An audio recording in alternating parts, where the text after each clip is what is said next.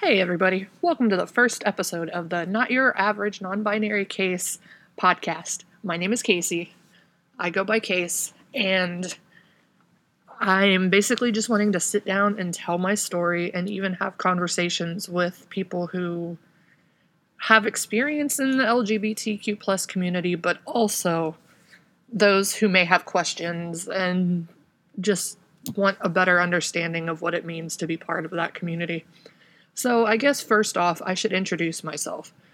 I'm Casey. I obviously, like I said, go by Case. And I'm 28 years old. I live in the Midwest. I was assigned female at birth, but I have decided that I was not meant to live by any gender marker. I've never felt like I fit into the mold of either male or female or anything in between. I'm just kind of sitting there in the middle, floating along, just being me. I have a mix of a feminine and masculine side that I often show at once. And I know it's confusing to people and they think I'm weird because I am, and I admit it, but I love myself for it. And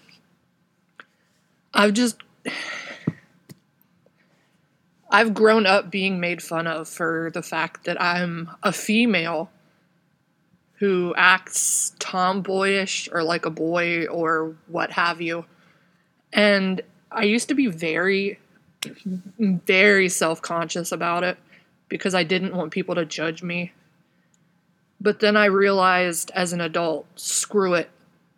If this is how I am and this is the way I was born, who gives a damn what anybody else thinks? As long as I'm happy, that's what matters.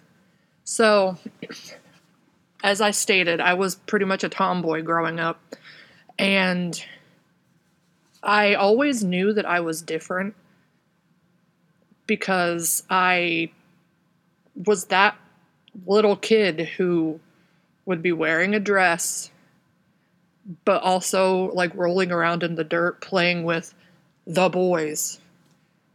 And it wasn't until about 2 years ago when I realized that there was actually a name to how I felt that I was born.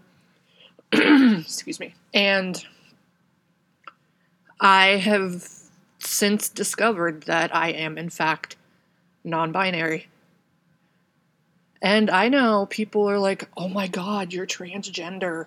Oh, you have a vagina, but you think you should have had a penis when you were born, when that's not the case at all. I do have the female genitalia, but that does not define my gender identity. I'm neither male or female, boy or girl, whatever. I'm just Casey. And if people have an issue with that, I'm sorry, but I'm not going to apologize for being who I am. But to those people who do support and love me unconditionally, thank you so much. I love each and every one of you, and you know who you are. So, I know this is going to be kind of short because it's the first episode, but I would really appreciate it if anybody who had any questions would submit them to either my personal Facebook page, which is probably where you got this link to listen to this podcast, or I will eventually set up a website to ask questions and that I can respond to in a later episode. Again, I'm sorry this is so short, but I'm still new to this whole thing. But I do appreciate you listening, and I hope you guys tune in soon. All right, bye guys.